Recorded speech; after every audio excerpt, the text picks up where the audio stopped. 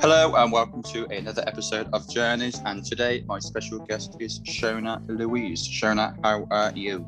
I'm doing great. Thank you for having me. Robin, thank you for taking time out your day to talk to me and tell your story. So, first of all, how are you been? How's 2021 treating you? Because we're in March already, which is a bit bonkers. Yeah, I can't really get my head around how quick it's been. I feel like, the last year went really quick, but these first few months have sped by as well. I think now we're kind of hopefully towards the end of all of this. Everything's kind of speeding up a little bit and life's getting a bit busier again. Yeah, are you managing to? I'm guessing you're working from home, so you're managing to balance that right, work and chill kind of environment. Yeah, definitely. I was already self-employed and working from home before all of this, so that was no different for me. But I mean, the balance of work and rest is always difficult when you're self-employed. You kind of struggle to switch off a lot, and I'm definitely dealing with that at the moment. Especially now that before pre-pandemic, you could go out and do whatever you want, whereas now you're kind of like, I'll go for a walk, and that's about it. Exactly. If I'm just sitting around, I'm like, well, I might as well work then. Yeah, it's just very. I respect everyone who's doing it, because it's like you kind of think you just like, I suppose the common journey is bedroom to office or wherever you work, and like it just becomes a bit same, and you think, I don't know. For me personally, I feel like I'd struggle because I need a completely different environment to be able to switch off and on. Yeah, and it does become quite monotonous, and sort of every day is the same. Imagine, yeah. So with all my guests, I like to go back to the beginning, really, whether that's from childhood or wherever your disability really came into play. So the stage is yours. Yeah, so I've got a condition called Marfan syndrome, which is a genetic connective tissue disorder, and you can kind of think of connective tissue like the glue that holds everything together in your body. And my mum was aware that she had it when she was pregnant with me, so I was essentially diagnosed from birth. So I've known my whole life that I have this condition. She's worked hard to educate me on it at appointments. I was encouraged to ask questions, to get involved, never to just sit back and let her do the talking.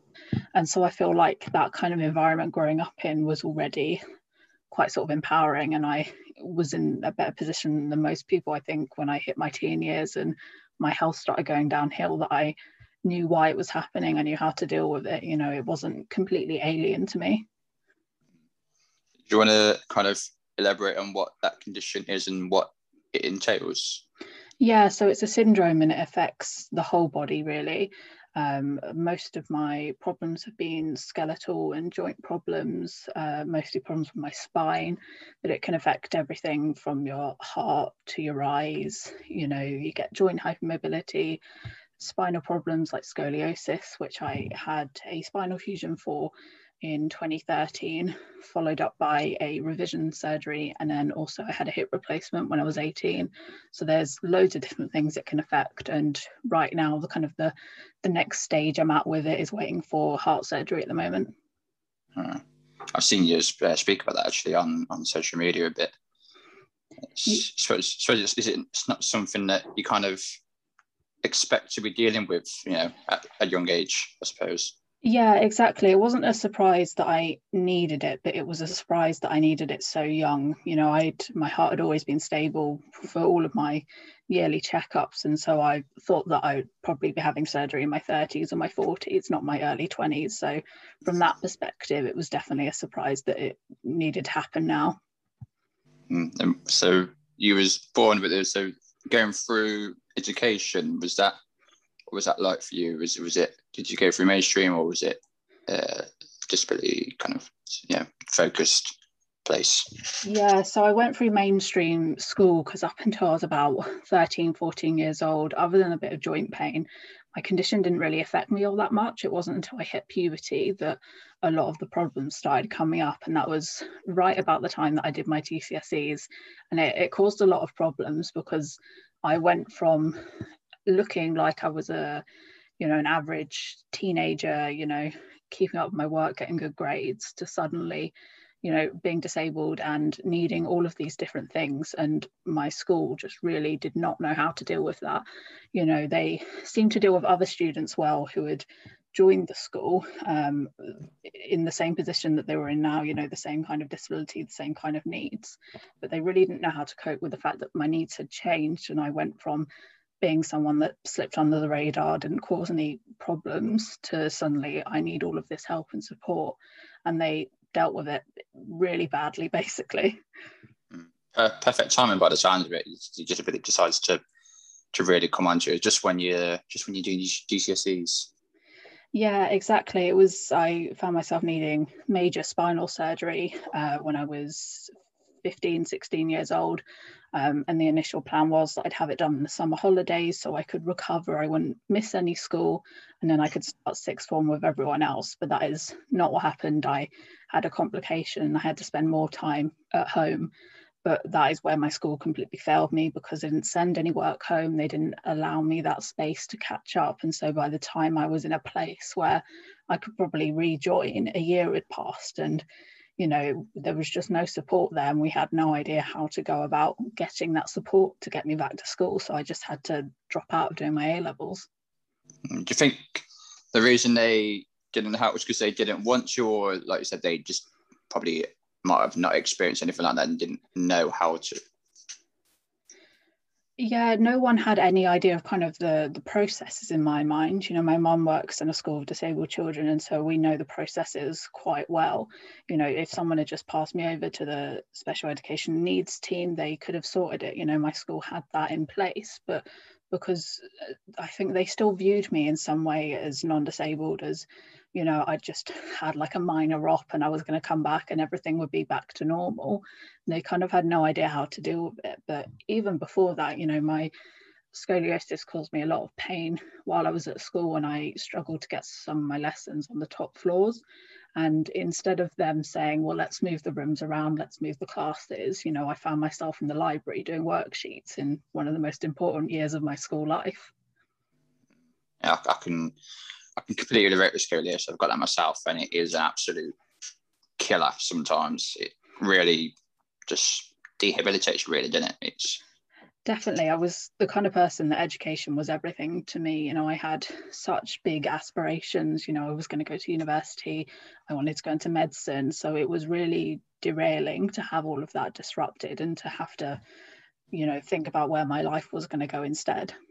And what was your kind of go-to or favorite subjects in school? Was it like quite academic focused? Yeah, I really loved maths. Maths was my favorite, English as well. But I loved school. You know, there wasn't really a subject that I hated. I loved being in an educational environment, really. So what did you have, like at least you just said that obviously you wanted to go into medicine, but did you have an idea going through GCSEs and that? Did you kind of focus on any particular subjects, or like you said, you just obviously you love school that much, you just wanted to just do as well as you can in every possible subject? Yeah, that was kind of the plan, really, you know, and I'm really proud of how well I did despite how failed I was. You know, I think it was myself and one other teacher who kind of got me through my GCSE and got me the grades that I needed.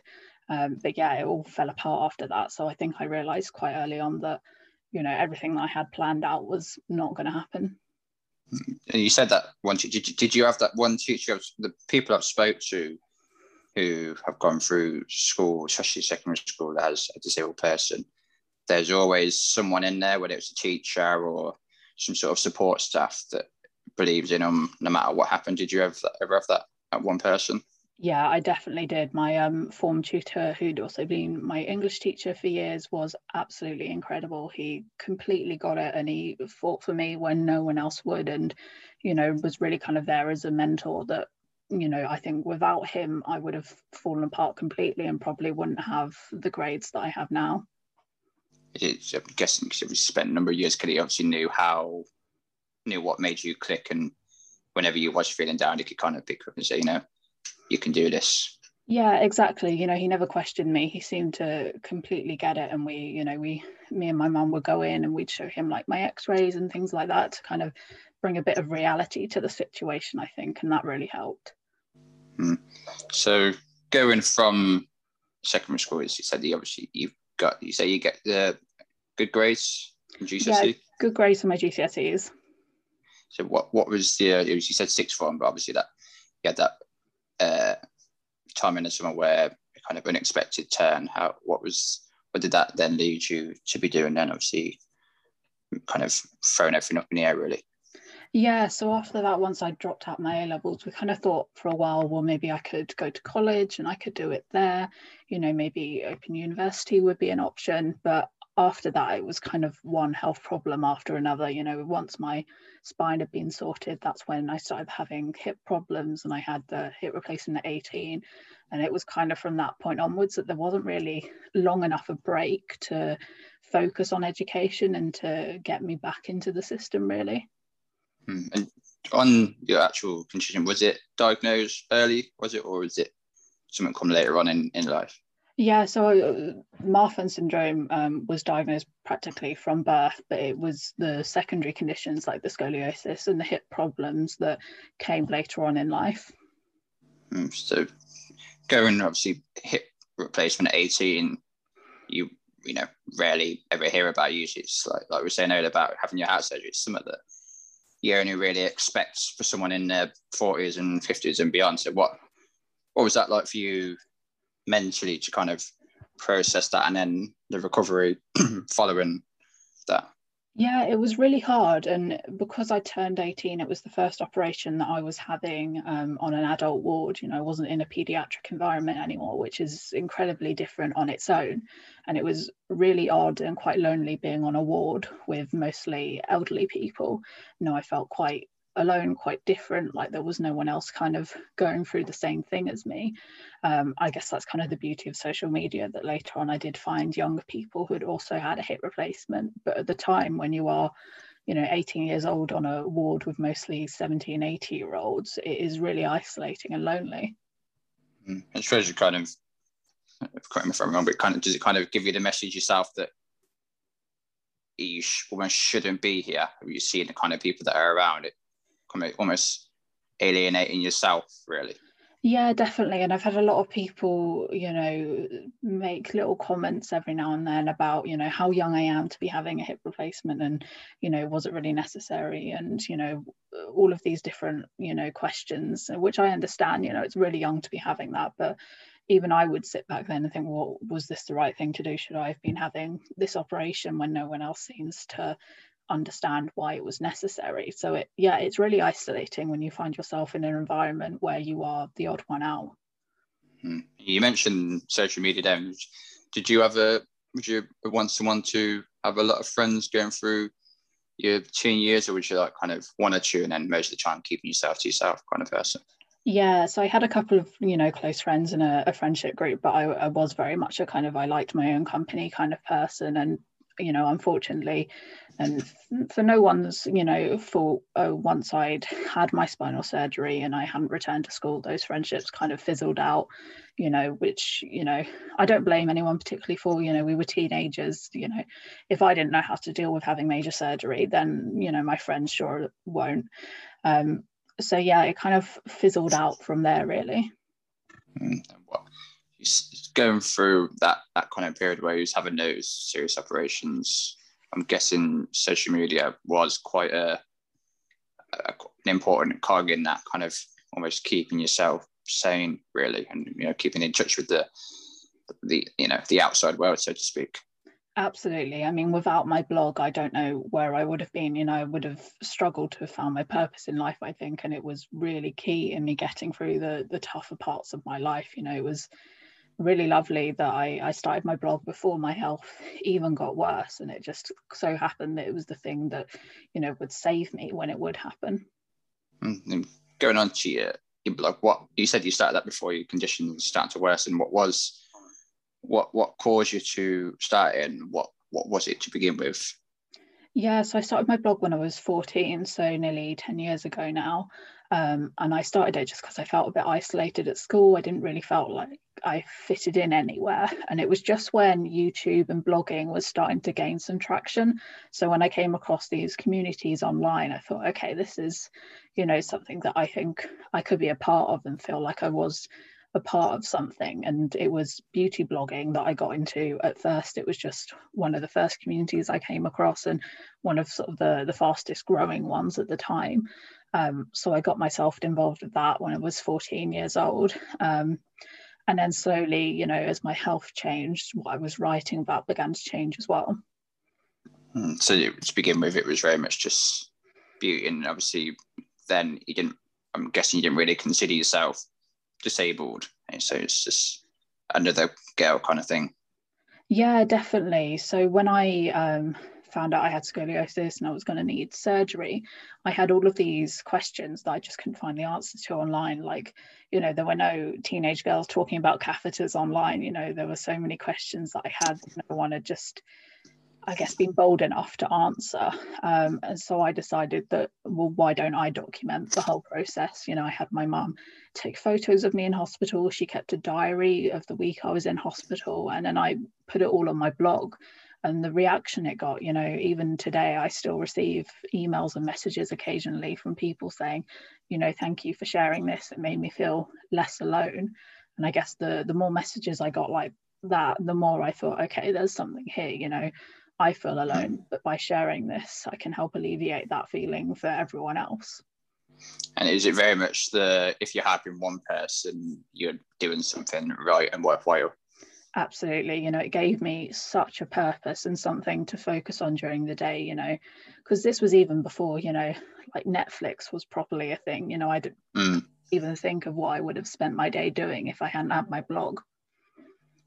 And so how did your blog evolve over the years? Obviously, your conditions worse and you had those quite serious operations. And did it become like primarily focused on your disability and experiences?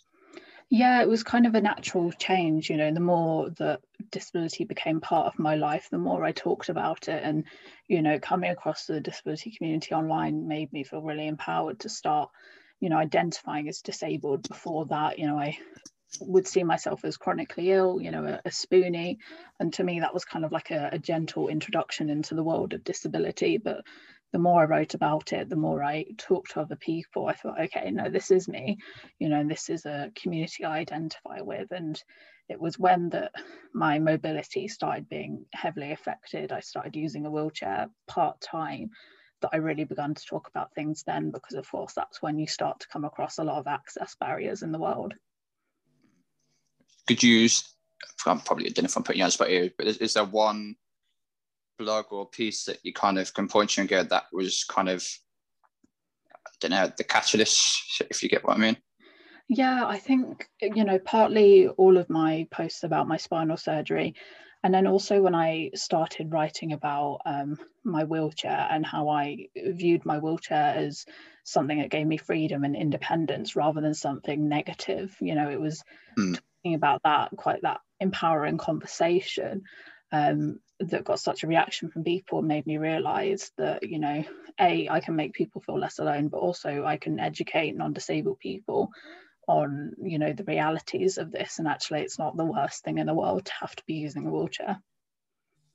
And do you think it's because she was obviously a young girl in, you know, the day at the age of the internet, and you was almost a new kind of thing to many people, whether disabled or not, so them seeing you was quite, like you said, empowering, and just gives everyone else a look into, you know, not this stereotypical life you'd expect a teenage girl to be a part of.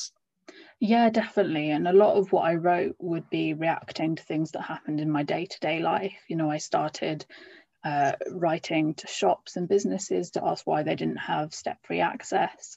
And it was those kind of conversations that happened in my everyday, you know, outside of social media life, that then fueled what I was going to write online. And I found that, you know, even though these conversations in real life had stopped, or people had perhaps not been very receptive, I realized that actually I could take this online and, you know, bring it to an even bigger audience.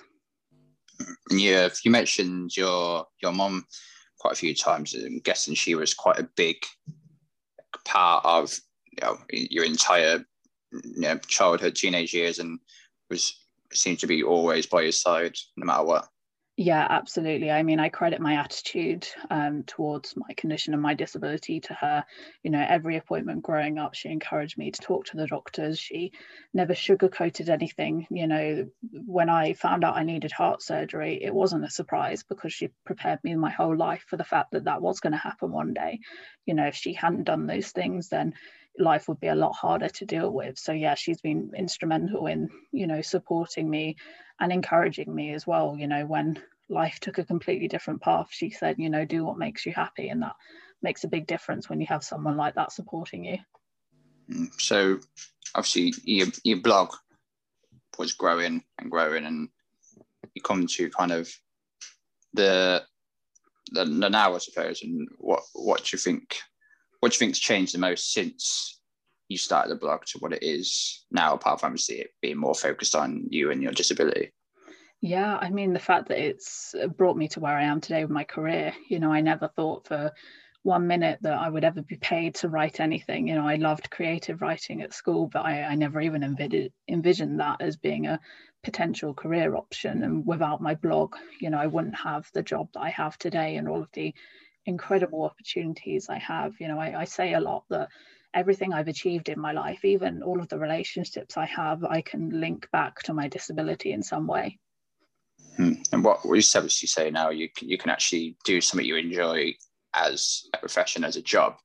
What was the first time that happened to you, and that when someone approached and said, do you want to write this and we'll pay you X amount? And what was that? What was your feeling against that? I got an unpaid job, which was writing for a charities magazine. And that was the first kind of writing work I got, even though it was unpaid. And that was kind of the moment that I realized that maybe this is something that I could do. And it was kind of years later when I finally started getting approached to write paid work. And I think it was a piece for Metro that I'd written that I realized that actually this could be a regular thing. I could turn this into work. And, you know, at the time I'd been on employment and support allowance since I was 17. You know, I'd never been able to have, you know, a regular job, full-time work, you know, a wage that, you know, that would be mine. And so it was incredible when I started getting these offers to be paid to write. And you said you like creative writing. What is it, do you think, about that kind of writing aspect that kind of really draws you in? I think there's two sides of it. As one side, it's really cathartic for me, writing about my experiences, writing about the surgeries I've had, you know, even writing about the negative, you know, access problems I have and attitudes that I experience is really cathartic to kind of get out of your system.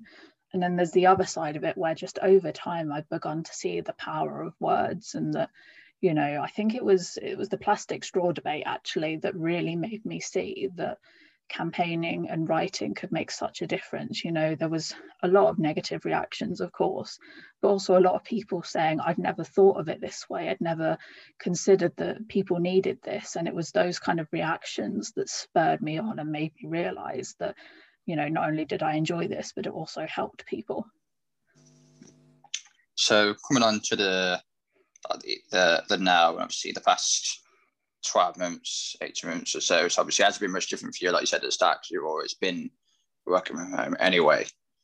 But what has the pandemic changed anything about you and how you go about your work and what have you? Is it changed slightly what you're writing about, or has things stayed fairly the same? I think it's really shifted my life's priorities.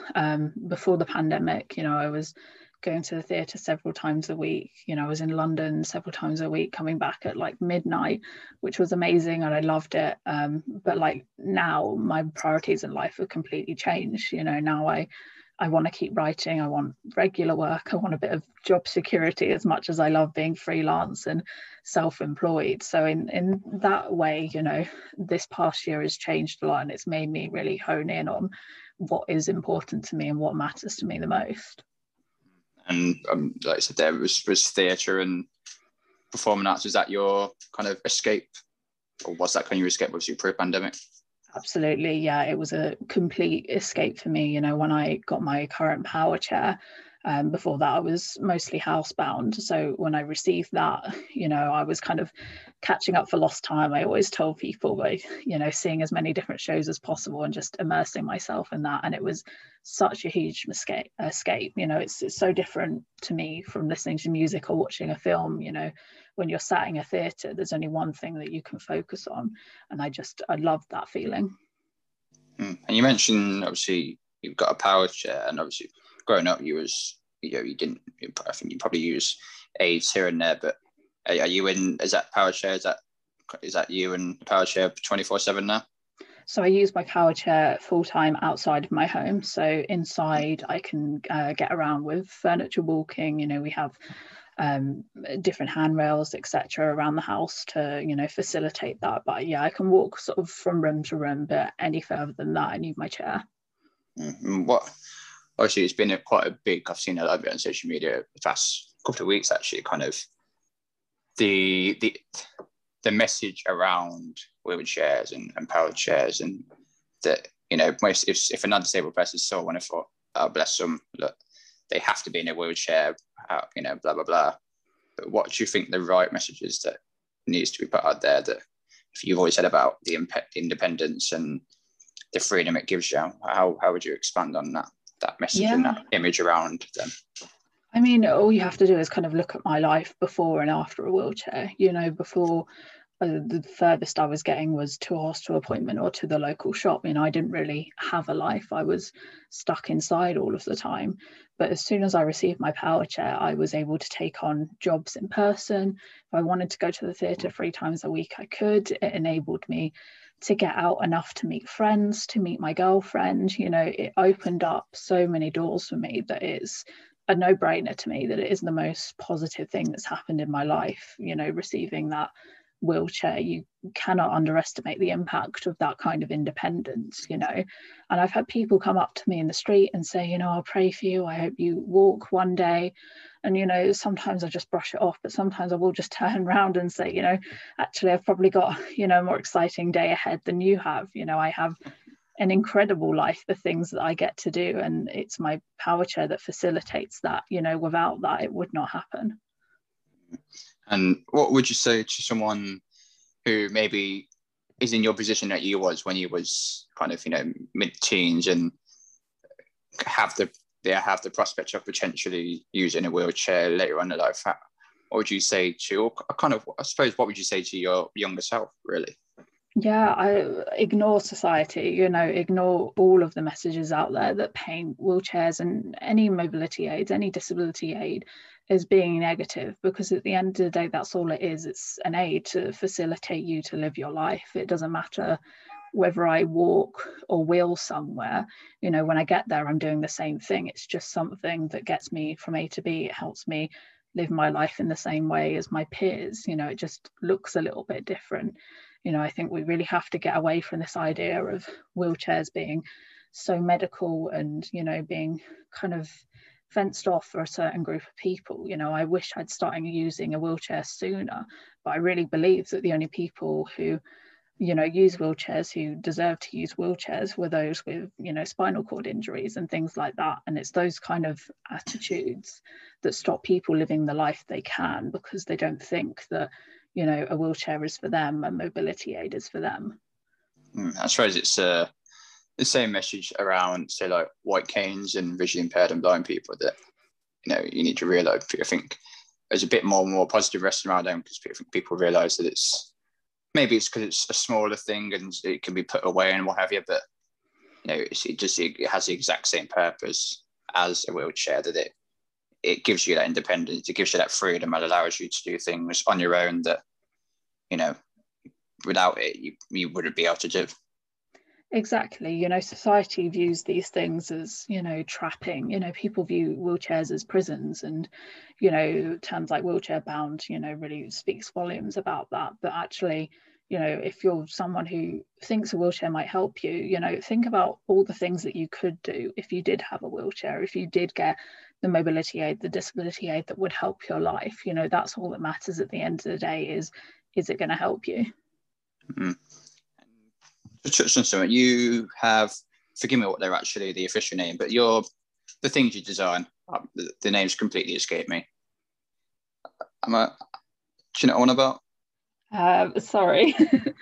the the names I could have spit out.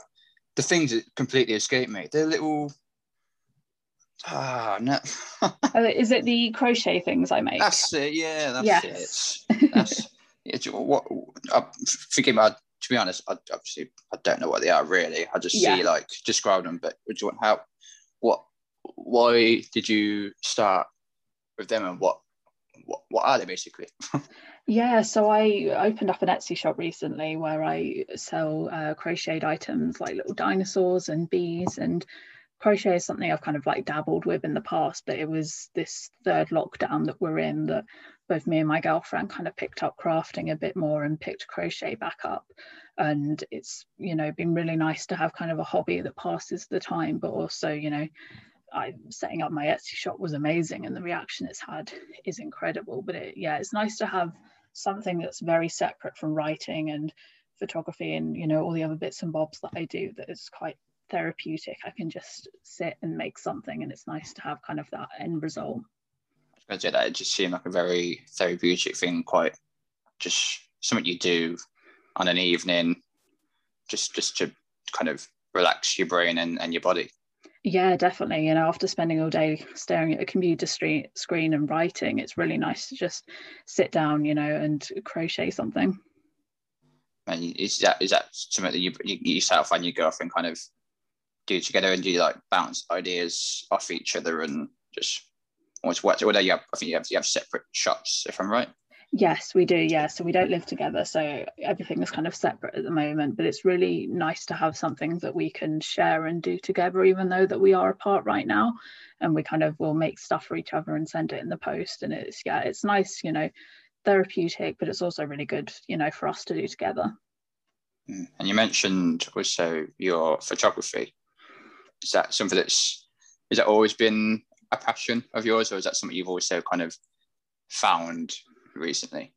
Yeah, so I bought my first DSLR camera just to improve my blog photos, really. And the more I used it, the more I thought, oh, actually, this is quite fun. But I didn't really think anything of it until I got invited to a theatre's press event. And I thought, well, I'll just take my camera along and get a few photos, to put on my blog with my write-up.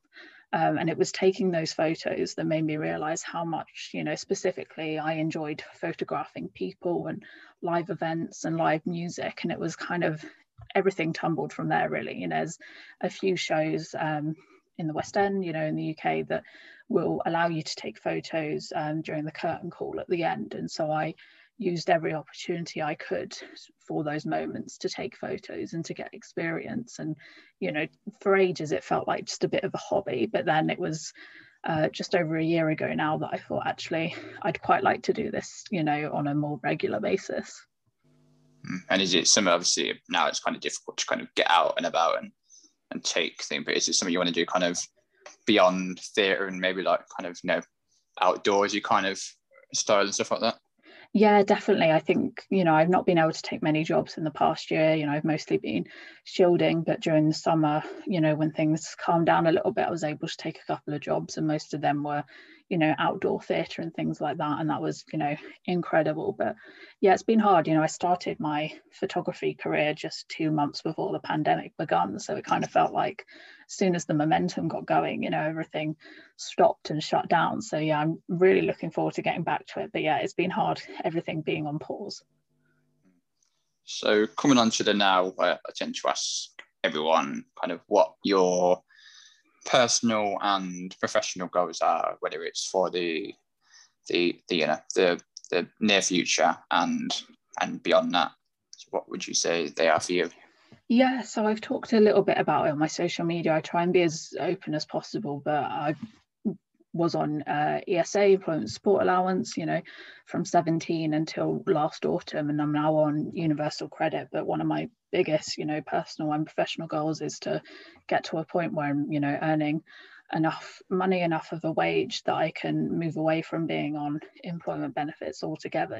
That would be such a big deal for me as a disabled person that thought, I would never have, a job that brought me in that enough enough money. I just didn't think it'd be possible, the mixture of not having enough education and also just struggling to find a job that I could physically do. So yeah, when that happens, hopefully sometime this year, that will be a massive deal. Universal credit, it's a beautiful system. Yes, I've not been on it for long, and hopefully won't be on it for much longer. I'm in the middle of trying to get my disability premium, and it is an absolute swear word. It's not fun, and funnily enough, although it's disability, it's not very inclusive. Yes, it's definitely not. It's an absolute minefield to navigate the disability benefit system in the UK, and just the benefit system, altogether, which is why I've tried to be as open as I can, across my social media, to kind of normalize it as well, because I really felt that stigma for ages of the fact that I was on unemployment benefits. So that being your professional goal, do you have any personal goals of obviously once the world starts spinning again and what have you? Yeah, so my biggest one is just moving in with my girlfriend. I think being so apart over this past year has really shown us that is, one of the biggest things that we want to focus on right now. As your relationship with is it Gemma? Yeah, Gemma. Yeah. Is your relationship probably grew stronger in the past however many months? Oh, absolutely. Yeah, it's definitely so much stronger. And I guess situations like this will either make or break you. And it very much for us made us realize what was most important to us in life. And that, it's been incredibly hard not seeing each other much over the past year, but it does make you realize that you've got something worth fighting for. It's that human interaction that I think we all took for granted prior to the pandemic, and now it's been this long, we haven't been able to. Obviously, we've had kind of glimmers of it, say last summer, for example, but it just doesn't. I think that's a void that's almost impossible to fill with anything else.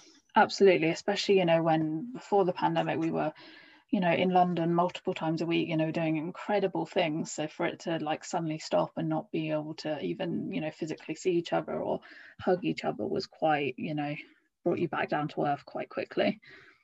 I'm guessing there was a lot of, I don't know if they said it, but there was a lot of Zoom quizzes and FaceTimes, all that kind of stuff. Absolutely.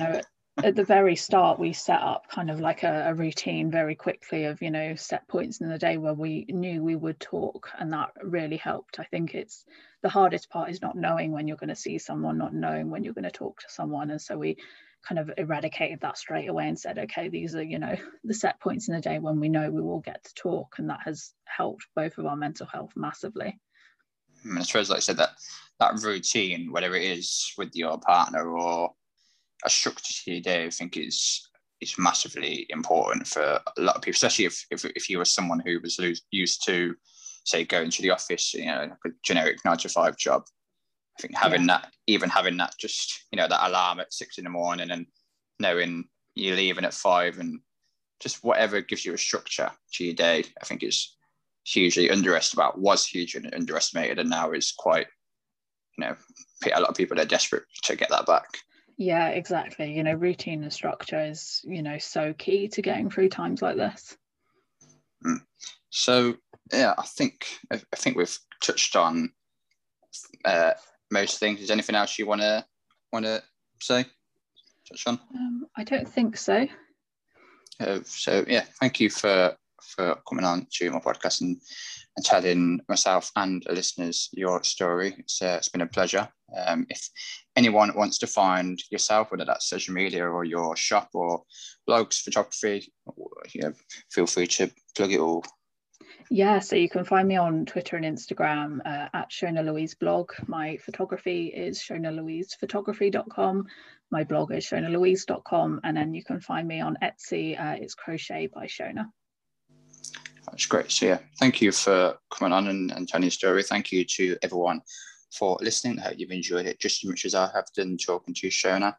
And we'll catch you very soon.